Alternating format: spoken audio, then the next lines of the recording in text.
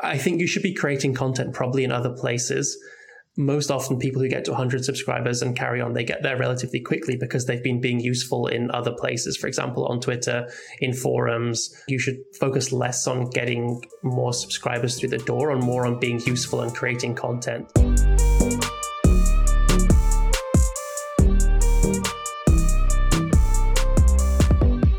In today's episode, I talked to Nicholls from Sparkloop.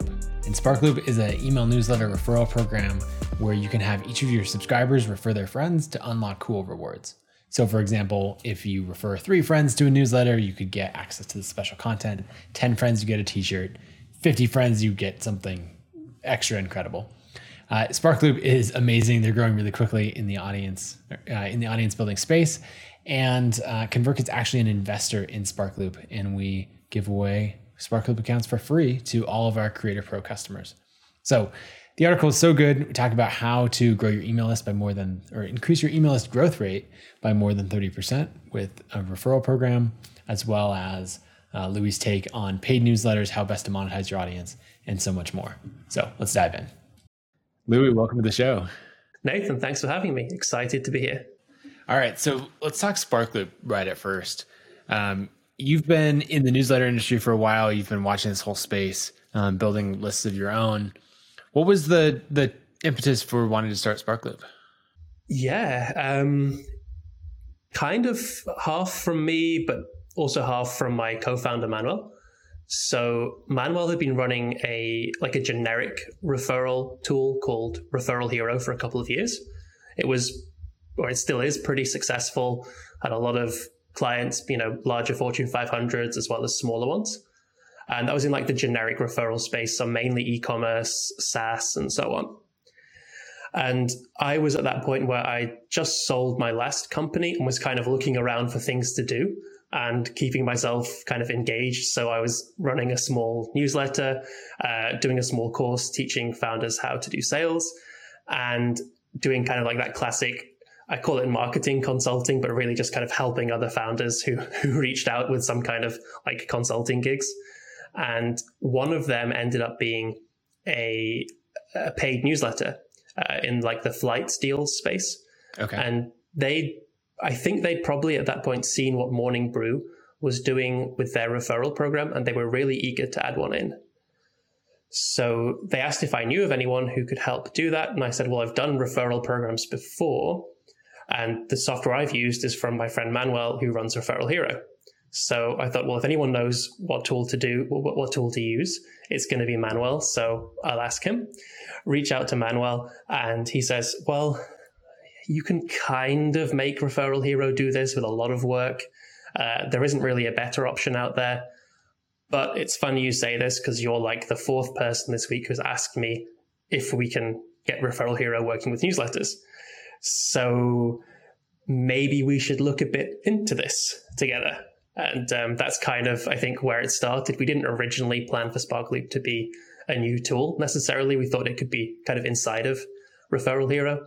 But as we kind of understood more about exactly how it was supposed to work and kind of the integrations that newsletters need to be successful, we realized it really needs its own dashboard and its own integrations. And at that point, it may as well be a separate product. Yeah, that makes sense. And so we're recording this in January 2021. When was that you two started working on Sparkloop? I think the first time we probably started talking about it was in summer 2019. Yeah, so about a year and a half ago. Yeah, and so now, Sparkloop's powering referral programs for a whole bunch of people. I know James Clear, a lot of ConvertKit customers. Who are some other examples that you could share? Yeah, James Clear, Tim Ferriss would be 2 big ones from kind of that personality author space, I guess. Then we have a lot of info product creators using us, people like Brennan Dunn, Anne Law from Nest Labs, who I know you've had on the podcast recently. And then we're seeing a lot of interest from kind of the media companies as well. So Punchbowl News, who just recently launched, are using us, Front Office Sports, people like that. Nice. Okay, so when someone's thinking about a referral program, what are some of those misconceptions, right? Someone comes in and they're like, I'm going to copy what Morning Brew does exactly. and then it's going to explode. We're going to have viral growth. It's going to solve all of my user acquisition problems. What are some of the things that people come in with, and where do you either say, no, this is actually the best practice, or like sort of reset their expectations? Yeah, I mean, how long do you have? We could go at this all day, I think. Yeah. So I'll start with some common ones. I think the most common one we see straight off the bat is that some people, their newsletters are just too small for it to be worthwhile. So if you have maybe 100 or 200 subscribers, yes, you can grow, 20%, 50% faster with a referral program. But 20 or 50% of 5 new subscribers a week just isn't worth the time you'd put into it, right? You could be cross-posting or doing something way more useful with the time instead. So that's the main one when we see what's people sort of with very small minimum newsletters. Threshold that it does make sense. Good question. So I think if you don't monetize your newsletter yet, or you monetize it via sponsorships, then you're probably looking at somewhere between the 1,000 to 2,000 subscriber mark is when it starts to really be something you should think about. If you do monetize, especially if you have, courses or something like that, where you're like the value of the lifetime value of a subscriber is high, is $20, $30, $40, $50, then it can make sense, with 100 subscribers. I mean, I use it for Sales for Founders, my newsletter and course, because I only have about 1,500, or I did only have about 1,500 subscribers on that list, but each of them was worth about $56 on average. So even getting 2 or 3 new subscribers for me a month is a big deal. Yeah, that makes sense. When you're looking at, I feel like I have so many different questions, but when you're looking at the revenue per subscriber across lists, since you have this insight now across a whole bunch of different newsletters, what are some of those defining things? Is it always the highest when someone has a paid course? Courses are, I think, one of the things that we've seen so far that do tend to have the highest like lifetime value per subscriber. It depends. So I think courses probably are like the highest consistent one that we've seen on average. And then you also have services, which are super hard to define, because you'll have maybe 5,000 people on the list and one of them is going to pay $200,000, but you don't know which one it is.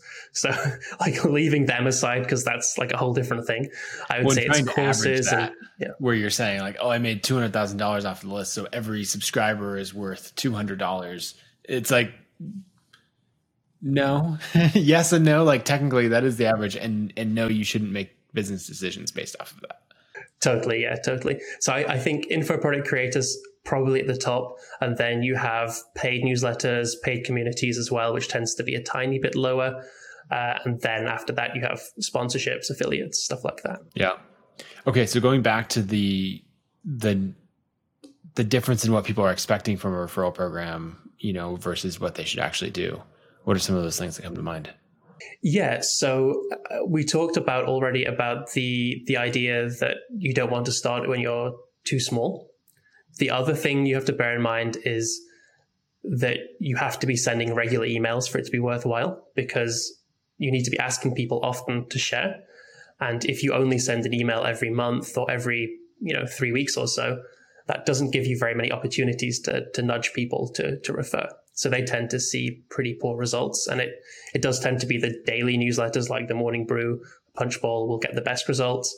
And then, twice a week, weekly, they get great results as well. Anything where you're not sending at least once every week tends to be more difficult. Yeah, that makes sense. And is that a call to action that you're putting in every email? Is that something that you do dedicated emails for? How does it perform best? Yeah, what we tend to see is that you want to have a call to action, like a referral section inside of every email that you send out, unless that email has some other really important call to action in it. So if you're launching a new course, or you really want to drive people to a particular link, particular website or video, then maybe you'd skip that week because you don't want people going off in different directions and doing different things.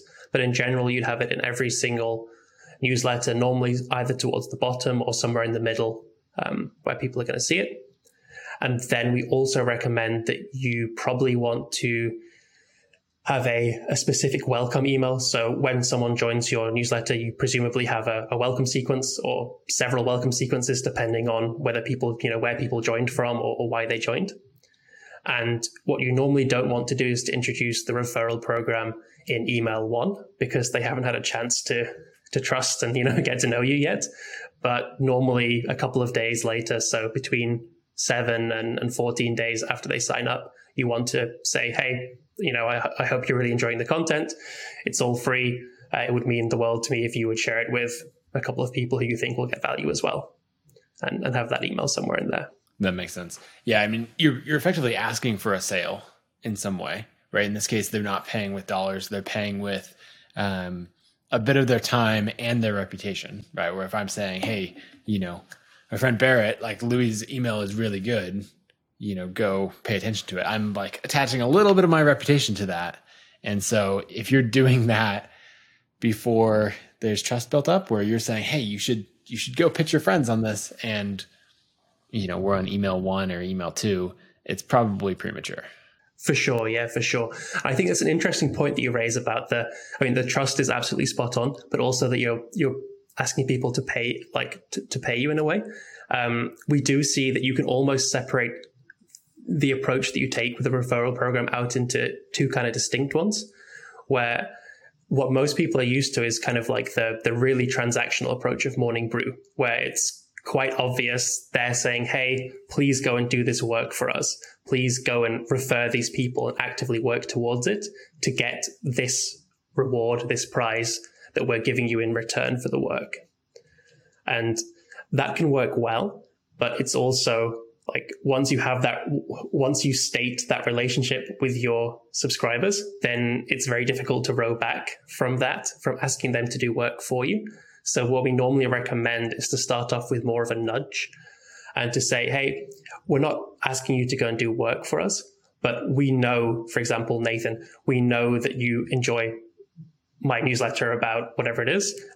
We know that there must be a lot of other people on the ConvertKit team who really should be reading this as well, that you should be sharing it with. So as a thank you for sharing it with them, here's a small little thing just to say thank you, basically. And so what's an example of one of those small things that you would do where it doesn't feel as transactional or like this big ask? Yeah, so that's a really interesting thing as well. So most people, they come in and they naturally assume when it comes to rewards that they need to do either some kind of discount, so money off something, or that they need to do some form of physical swag or gift. So maybe mugs, t-shirts, AirPod cases, stickers, even something like that. And those are expensive, firstly.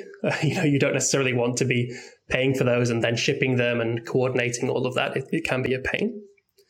But also, secondly, they tend to underperform from what we've seen compared to what makes really good rewards, which is rewards, in our experience, that are based around either exclusivity or around urgency.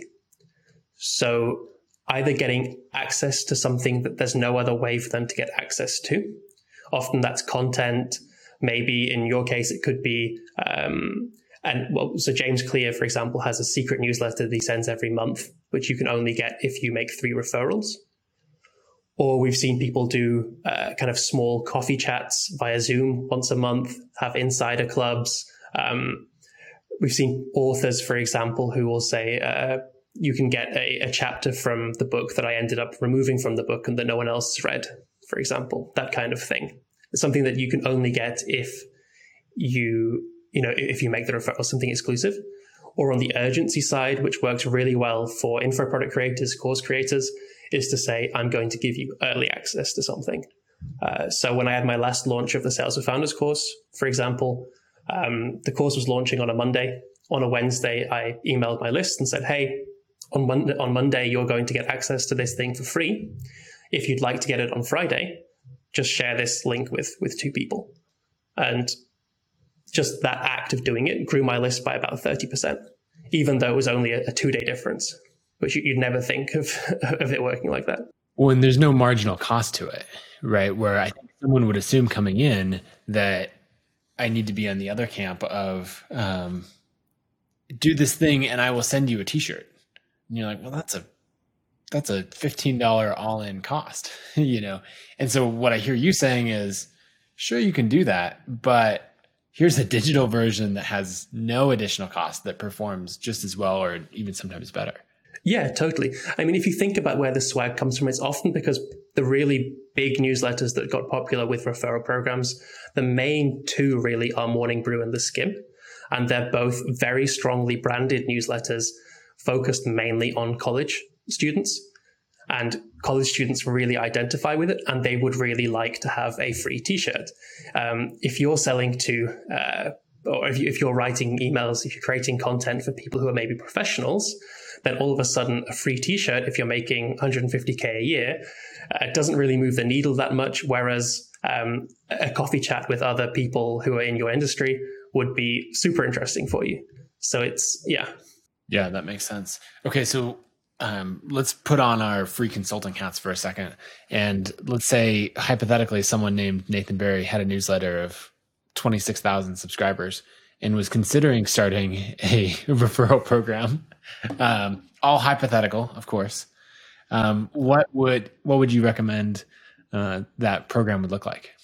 I think I'd have to ask some questions first. So I think the first question I would probably ask is why people are signing up for the newsletter. So what do they turn up there for? Yeah, that's a good question. So it's a lot of content on design, marketing, and audience growth, combined with, how to run a startup or money or that sort of thing. Honestly, it's a very, very broad newsletter, right? Things like this podcast are coming out to it. And another point, just for reference is it's a list that didn't go cold, but definitely got a lot colder as I focused on ConvertKit. So for example, the list peaked at 30,000 or 32,000 subscribers, and I've just slowly kind of trimmed it down and cleaned it as it, it's not growing fast. It's growing, I don't know, 10 to 20 subscribers a day, not the hundreds of subscribers a day that you'd expect to get to those numbers. Sure. Yeah. That's interesting. So then the other question that I would tend to ask as well is how you or what you want the people on your newsletter list to do. So once someone subscribes, what is kind of the end goal for them? Are you monetizing in some way? Is there something you'd like them, some action you'd like them to take? Yeah, that's a good question. I mean, I want them all to sign up for ConvertKit. But honestly, at this point, ConvertKit is so much bigger. Whereas 5 years ago, my audience was driving ConvertKit, and now, ConvertKit's email list is 10 to 20 times the size of my individual audience. So, and they could buy the books and courses, but I don't push those very much. So I think it's, I was talking to Om Malik, who started GigaOM years ago and now is a venture capitalist and investor, and he recently switched to ConvertKit. And he had this thing that I hope he executes on, this idea of saying he's only going to allow 10,000 people on his email list, and he wants the 10,000 most engaged people, right? So he wants like a 70% open rate or higher. And if someone doesn't open consistently, he's going to kick them out and then let in the next like 500 as he clears out that slot.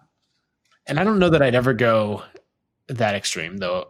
Like, I like the idea, but I would want the most engaged people who are there for a conversation or who are really fans of the work, rather than just getting to the largest possible list.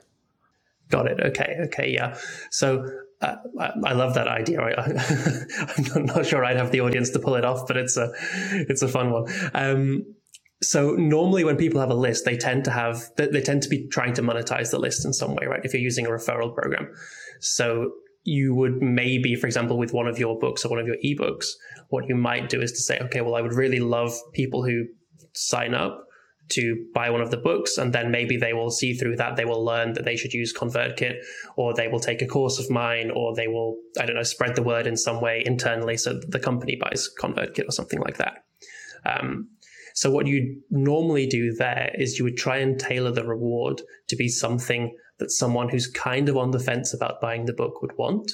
So it might be a free chapter from the book, for example, and you'd set that up as, when it comes to the reward strategy, which isn't something we've really talked about, what you tend to want is to always have a reward that you can win for making between 1 and 3 referrals. So that's really easy to win, because if you have a reward at that level, then everyone who sees it thinks, okay, yeah, sure, if I share this on Twitter, if I share this with a couple of friends, I'm going to get at least 1 or at least 2 people to sign up for sure. So I'm definitely going to get this thing.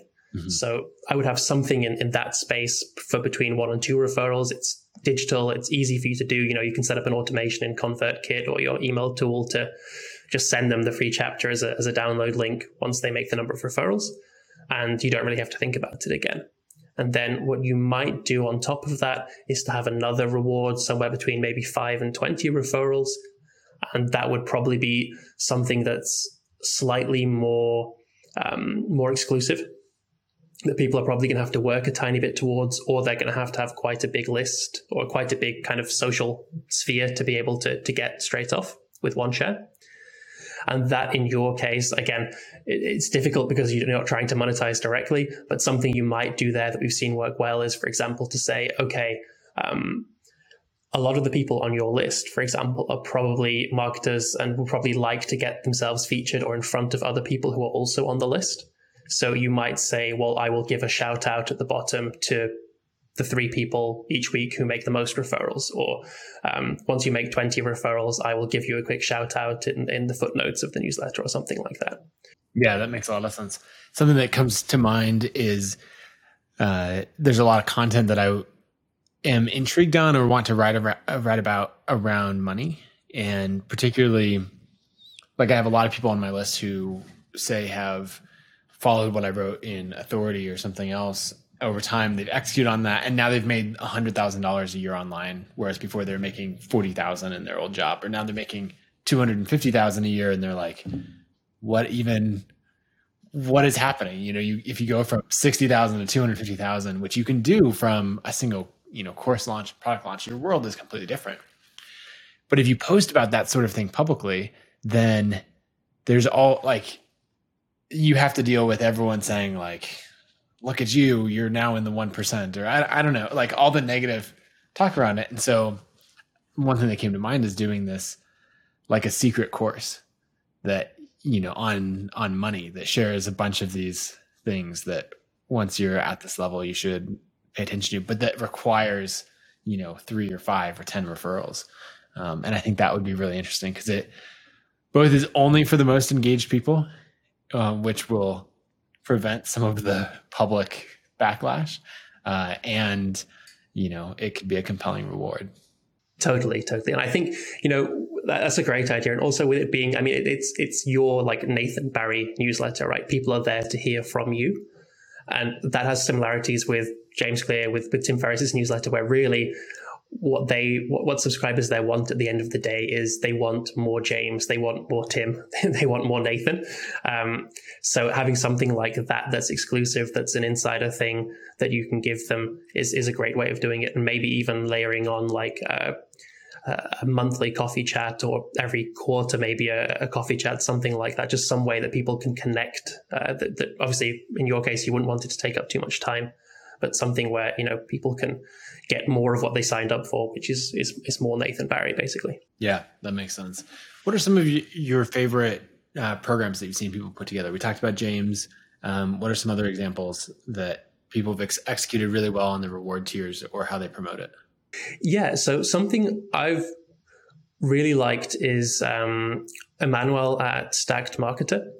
And he does a great job of mixing in digital and physical rewards together. So he keeps the first couple of referrals that people would make, so up to about 5 referrals, it's all digital things that are completely free for him to give away, like early access to conference tickets and stuff like that. And then from there, he layers in physical rewards, so a mug, a t-shirt, and so on. And he actually takes it all the way up to, I think for 1,000 referrals, he will fly you to Vienna to get lunch with him, which I don't think has happened yet, but people aren't that far away. I could see that. In a post-COVID world, I have an absurd number of airline points. That could make sense. Yeah. Yeah, I mean, we've had people make over 1,000 referrals before. So I was saying this to Trevor McKendrick, who uses us in his newsletter, and his kind of big shiny reward tier at the top, the motivational one that kind of grabs headlines and gets people talking about it, is I think for 1,000 referrals, he will buy you a billboard in San Francisco and put whatever you want on it. And I was explaining that there's a chance that he may actually have to do that. So yeah. What? Obviously, you get these outliers of 1,000 referrals or something. Are those always coming from someone who has a big audience, or do you see it from a subscriber who is really just hustling like crazy?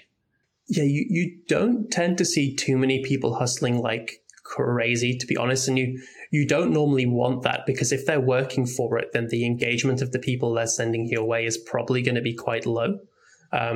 So that's fine if you have like a Morning Brew or a Hustle style audience where really they're happy to get a lot of people through the door and their audience is super broad, and people will, they do an amazing job in the first 2 weeks of making sure that people who aren't a good fit are segmented out and cleaned away and it's all fine.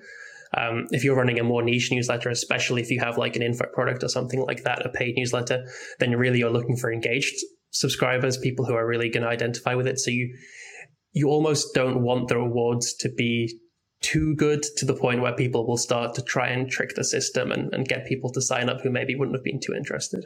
That makes sense. What have you, I think a fear that people would have with a referral system, or particularly an incentivized referral system, is that engagement would be lower over time, right?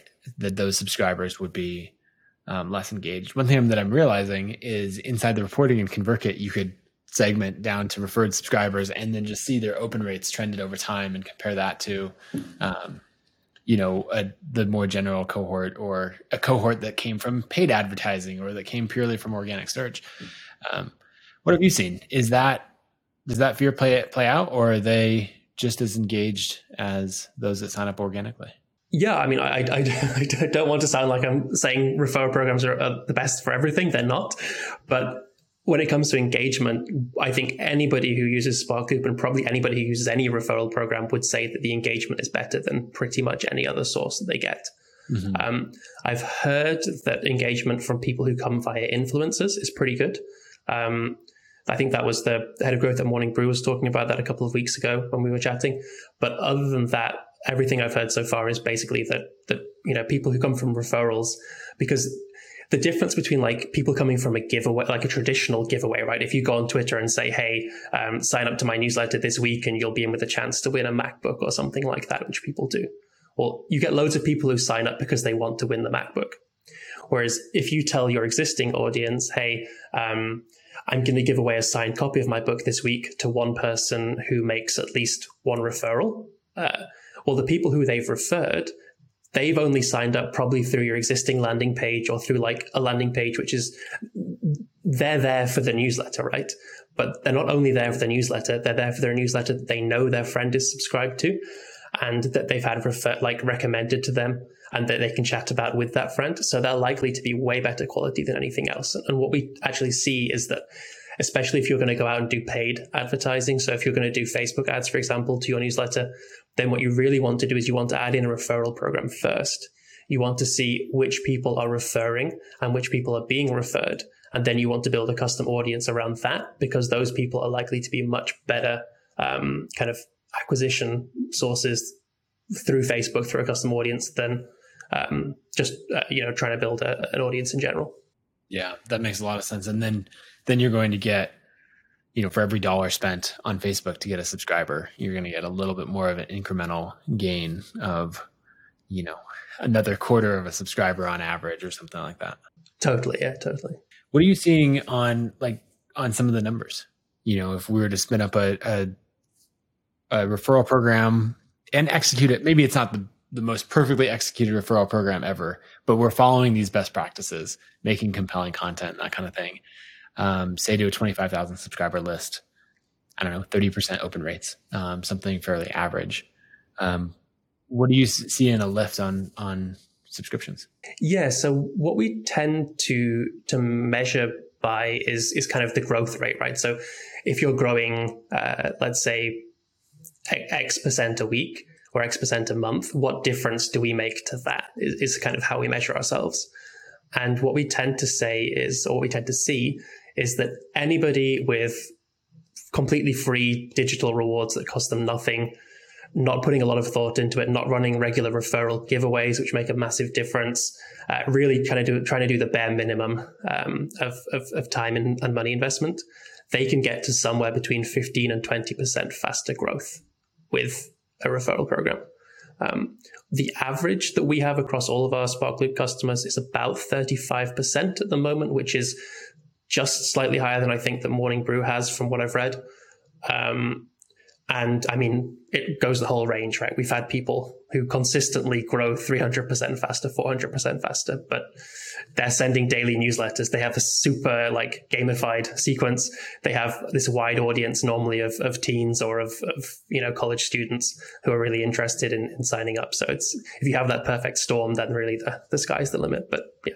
Yeah, that makes sense. I think anything could change on that, but that's a great way to represent it of whatever momentum you already have. We're looking for a lift on that rather than, again, it goes back to if the subscribers aren't there to begin with, it doesn't work. This is only a lift on what's already happening.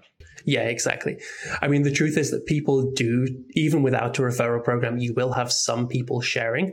You will have people writing about the newsletter. You will have people sharing it in Facebook groups already.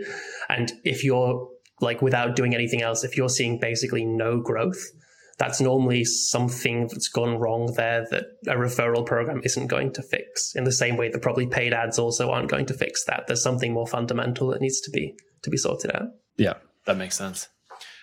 Taking a break from referral programs for a little bit, I want to talk like newsletters in general. Newsletters are having this resurgence, right? There've been various waves of it. One was in the blogging.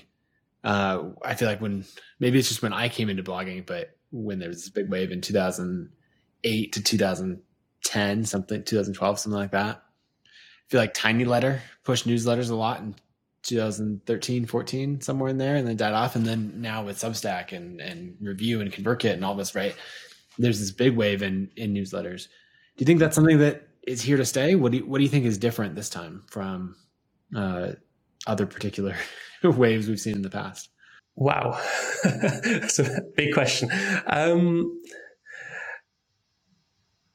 I think it's interesting. I think so what I've seen is over the last couple of years that, info product creators have always known that they need to own their own email list, I think.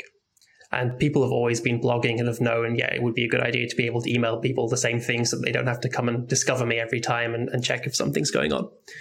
And then I think over the last couple of years, what I've seen is that people who are maybe more into like the nerdier kind of technical industries have kind of cottoned onto the same idea, right? So we've seen people moving from tech journalism into newsletters. We've seen podcasters realizing, oh, wow, I should probably own this audience as well. People on certain platforms who've been kind of, especially I think, people with Facebook audiences, for example, have seen, okay, yes, I have this group with 70,000 people in, but tomorrow I may not be able to email or to reach even 5 of them. So they've kind of woke up to that threat and realized, they need to own their audience in a way that really only email makes easy with the kind of content that you'd want to send them. And what I'm seeing at the moment, especially from like conversations with people who are, talking to us at SparkLoop, is that we're getting a lot of interest from kind of younger and maybe slightly more or less closely related to the tech industries. So people coming from YouTube, people coming even from TikTok, from Instagram, all those people who you wouldn't even necessarily think that they would have a big email list, like personal trainers who do most of that on Instagram, for example. They are suddenly really aware that they need to start growing their email list. And I think that's kind of it. I definitely think it's here to stay, at least, for the foreseeable future. I think it's a really interesting time to be an email for sure. Yeah, it's really fun that like no one in the last 2 years has said like, isn't email dying? Whereas before they did. And you're like trying to explain, no, it's not at all. Like we see these trends in the numbers and it's crazy.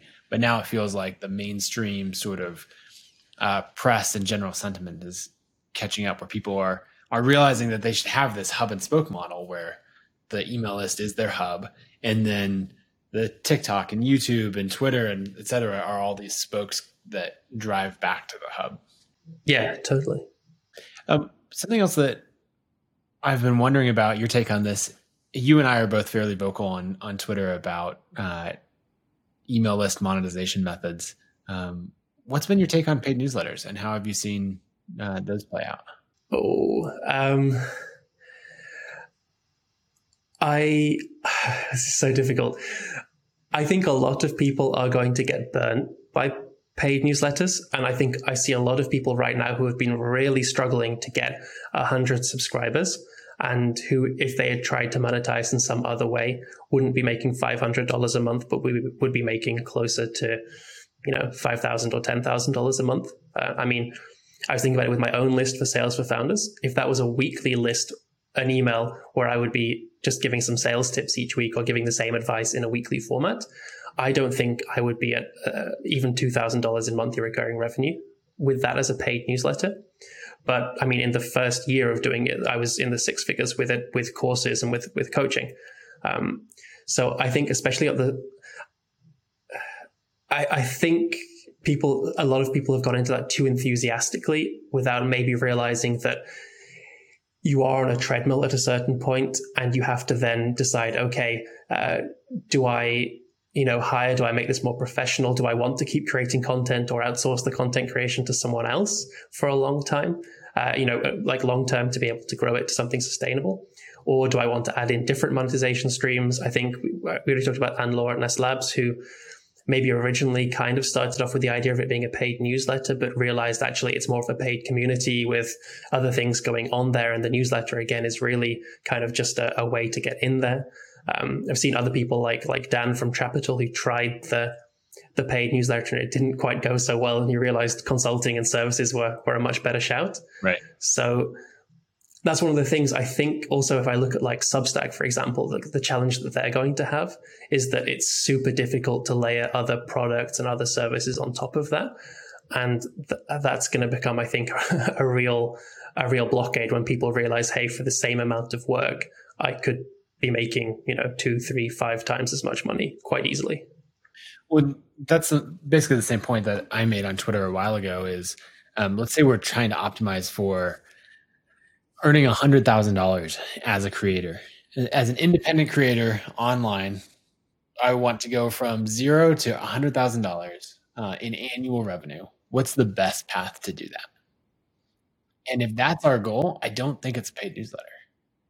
Now, if the goal is I want to have the simplest business model and I want to make sure that money just shows up really consistently, and I have a difficult but straightforward life of showing up, writing 1, 2, 3 articles a week, promoting them in this way, and making sure that I get the same $2,000, $5,000 a month that just shows up like clockwork, then a paid newsletter is fantastic for that because it's going to be very predictable. You and I both know from product launches that you can have a bunch of like $500 weeks, and then you can have a $50,000 week, and then a bunch of, and then it'll taper off again. And well, that's far more money usually over the course of a period of time. It can be stressful, right? Especially if you wanted to hire employees or something, like dealing with payroll when you have these spikes.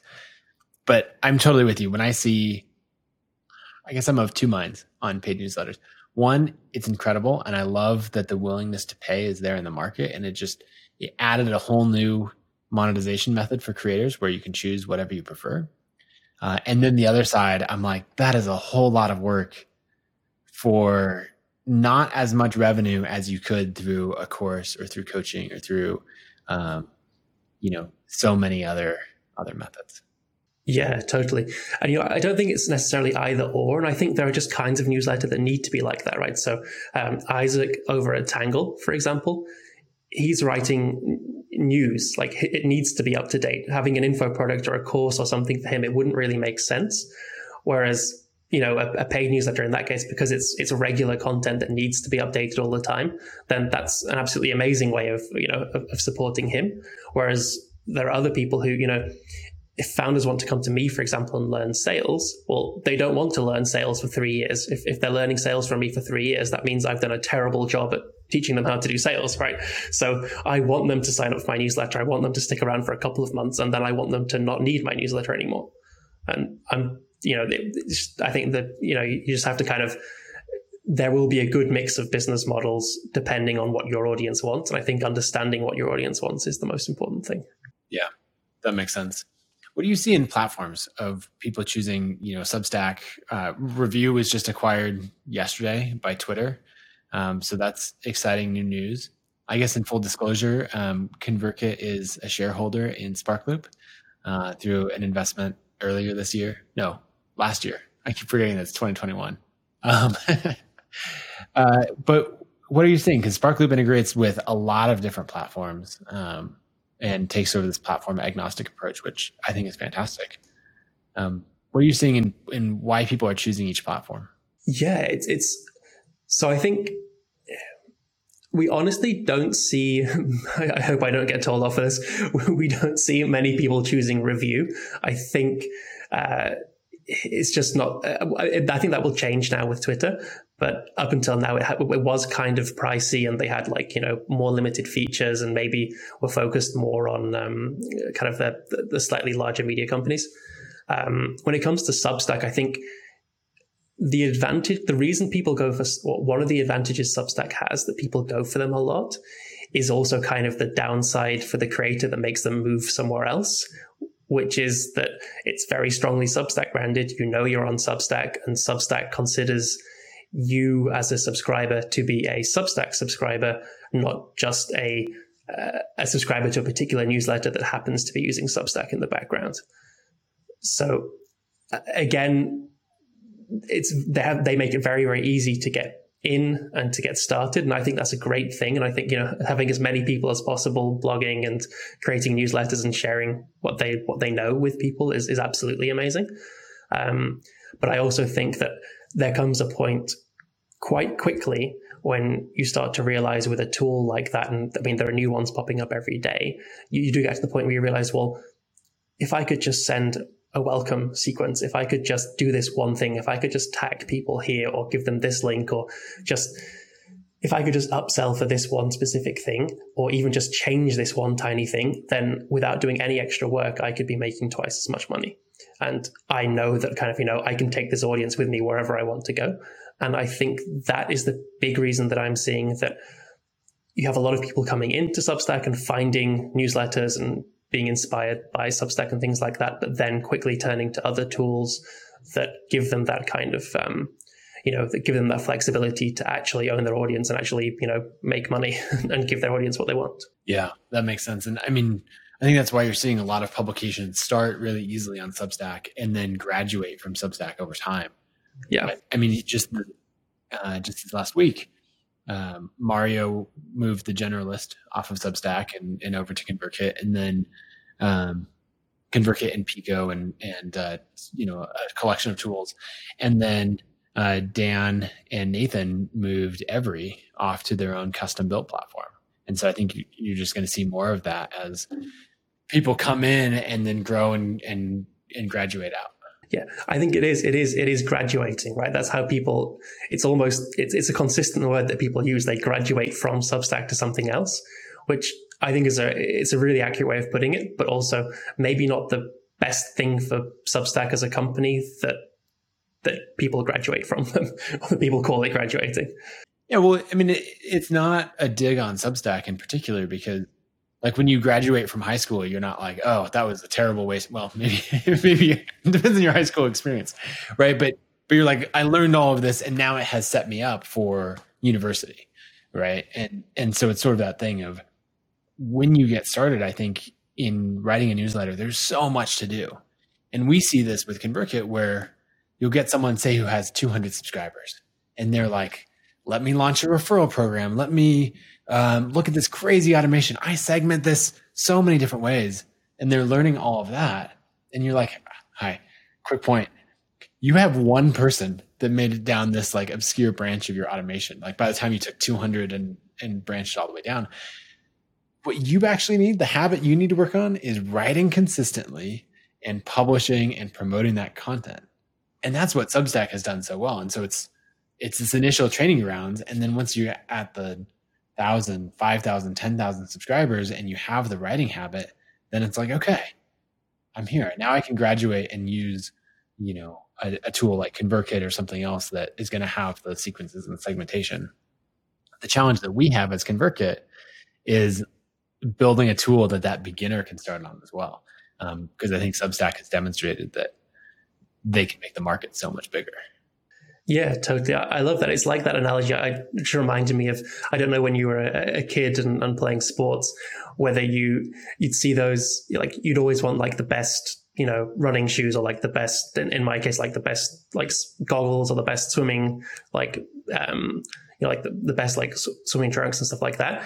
And it's always like, well, you don't necessarily need to have like the perfect best equipment to get started. You just need to actually go and practice. You need to go and run. You need to go and play, and you don't need to spend $5,000 on a pair of shoes or something like that. Yeah. Yep. I completely agree. As we start to wrap up, I'd love to hear, we talked newsletter referral programs quite a bit, but I'd love to hear some of your more general advice for someone who's starting a newsletter and maybe growing from. Actually, let's start with getting any advice for someone looking to get those first 100 subscribers for their newsletter. Yeah, I don't know. I think the first 100, I'm almost more of a fan of, I think you should be creating content probably in other places.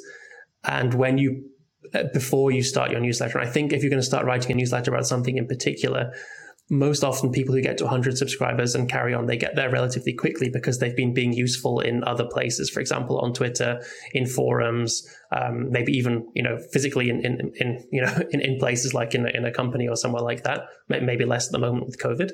So I think for those first 100, I almost think you should focus less on getting more subscribers through the door and more on being useful and creating content in other places where people can find it and getting the subscribers from there. And I think people are they're very afraid to go and share this amazing blog post or this amazing email that they've written in different places, to stick it maybe on Medium, to tweet thread it out, to put it on Indie Hackers or Hacker News or some Reddit subforum, something like that. I think people should be sharing it much more often. And then if people like it, then they're going to go and sign up to get more of that. They're not going to say, well, I've read this now, so I don't need to go and sign up. And I think that's something that I see a lot of people making a mistake with. Yeah, that makes sense. Yeah, and just building that habit of promoting and publishing consistently can start on something as easy as Twitter, or whatever channel. So I think that's great. Something else that I often encourage people to do is to do direct outreach and to say, like, start with 10 people, go reach out directly, find 10, 20 who might want to sign up. Even if that first group is just doing it because they're like, I'm not that interested in your topic, but I like you as a person. And so I'll support your thing. And that sort of gets that initial quick momentum. Yeah. And, you can also piggyback off other people, right? Like, I mean, I only have about 3,000 probably subscribers on Twitter.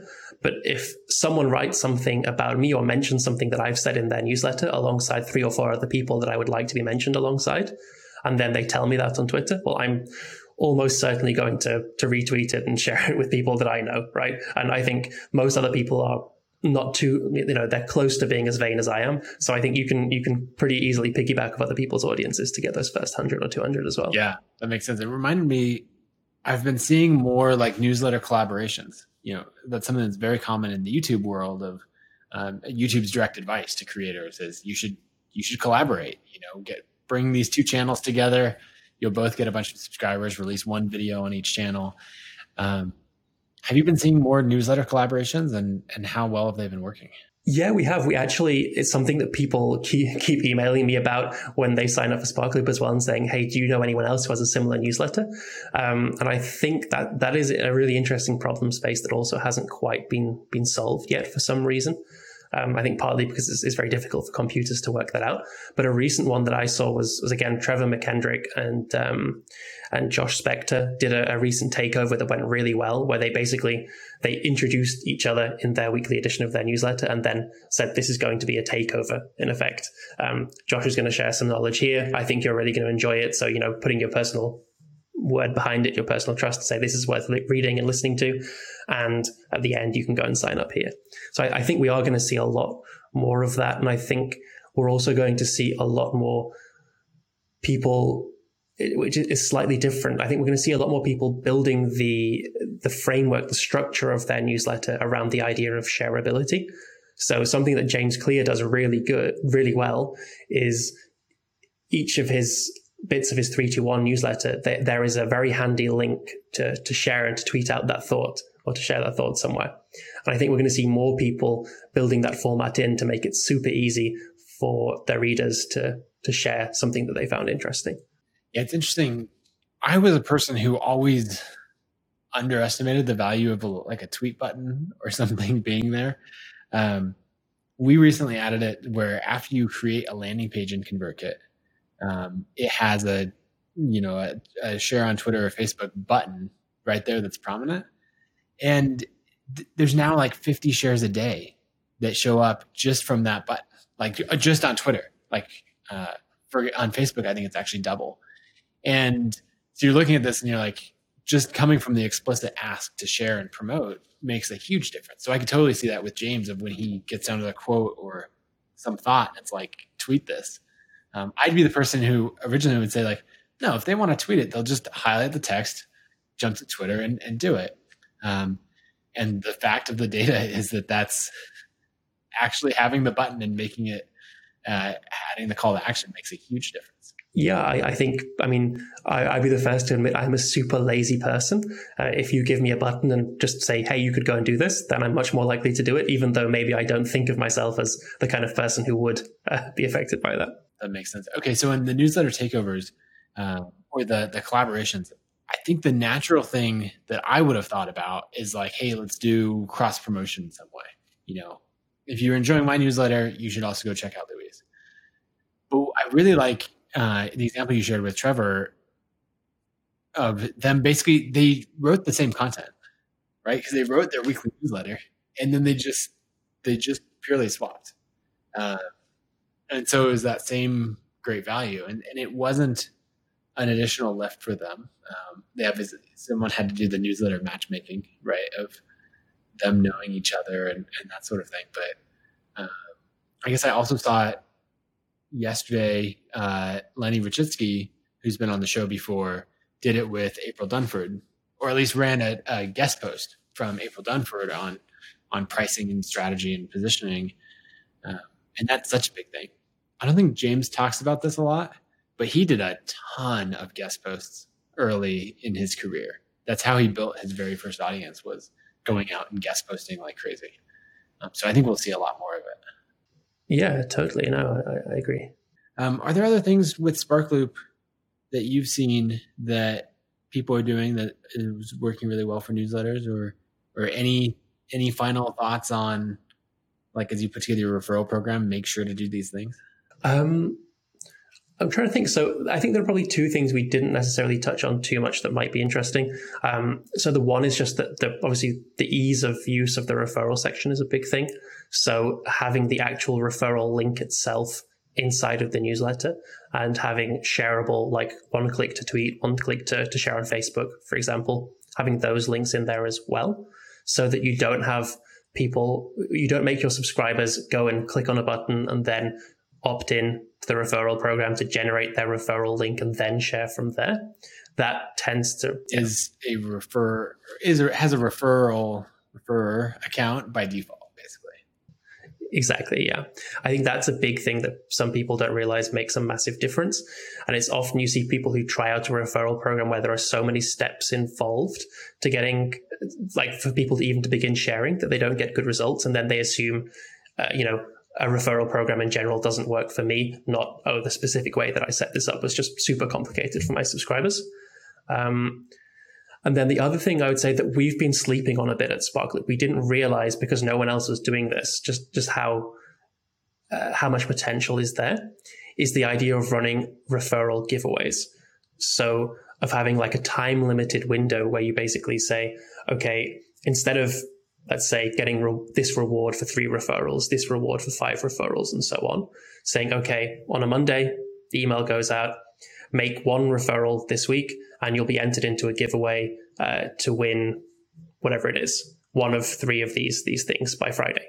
So it adds in some urgency. And what we're seeing as well is that people respond super well to it because they think, okay, everyone can make 1 referral and I'm in with a chance to win this big thing. And B, we're seeing people using that either as a sponsorship opportunity. So saying, reaching out to a sponsor and saying, hey, can you give me the prize for this in return for the exposure, and also maybe pay for that as an additional advertising slot if you do advertising, or even using it to reach out to potential sponsors, especially if you're a bit smaller, and to say, okay, look, marketing team at this company, we know it's difficult for you to get the budget, especially to work with us because we're smaller. Why don't you just sponsor us? Why don't you give us 2 or 3 of your products to run as a referral giveaway? We'll mention you, we'll include a link. We can use that as a way to build up a relationship. And then let's talk about you actually sponsoring us for money in a couple of months. And that's worked super well so far. Yeah, that makes a lot of sense. I mean, I'm thinking back to the early days of ConvertKit when, we would do content marketing, right, to try to get customers, but there was no incentive to sign up right then. It's like, oh yeah, ConvertKit. Yeah, I'll switch to that sometime this year, this decade, and there's no reason to do it right then. And that's when we started webinars where you would have some time limited thing. And you're like, look, if you sign up for ConvertKit on this webinar, then we're going to give you this discount or these additional bonuses or something else. And it takes this thing that someone is intending to do at some point, and they go to like, great, I'm going to actually do it right now. And that makes a huge difference. And then, for those that don't sign up in the webinar, you add another timeline of like, if you do it by the end of the week or, tomorrow or something like that. And you're basically looking for any opportunity to take something of like, I want to do this and we'll do it someday. And you're just saying, great, anytime you want, so long as it is before Friday. And that's going to make a big difference. Turns out urgency matters. So I love that. Yeah, exactly. Yeah. Well, good stuff. We should start to wrap up. I'd love to hear, maybe if you just want to let people know, 1, where to go sign up for Sparkloop if they're considering starting a newsletter. Actually, if you have a getting started guide or sort of that, any content around knowing if a newsletter referral program is right for them, that would be good. And then where people should follow you on other platforms. Yeah, so I am Louis Nicholls with an underscore at the end on Twitter. Louis at sparkloop.app is a great place to reach me if you have any questions. Sparkloop.app is the website for Sparkloop, but the best place to go, and maybe this can be included in the show notes, is actually sparkloop.app/referral university. And that's a free 5 email course that we've put together that includes a free month of Sparkloop where you can get... sorry, my video seems to have gone for some reason. Don't worry. It's not an important part. Basically, if you go over there, you can get a free month of Sparkloop and also a series of 5 lessons where we'll walk you through what a referral program might do for you, whether it's the right time, how to set one up, what rewards to use, and that kind of thing. Sounds good. That's perfect. Well, I'm a big fan of Sparkloop, obviously, because I invested in Sparkloop and we've been promoting it, and it's part of Creator Pro. So if you're using ConvertKit and you're on the Creator Pro account, you get it for free. So definitely take your newsletter, start a referral program, and you're going to see pretty significant growth if you set it up correctly with a bunch of tips that Louis included. So Louis, thanks so much for joining me today. Yeah, Nathan, thanks for having me. It's been great.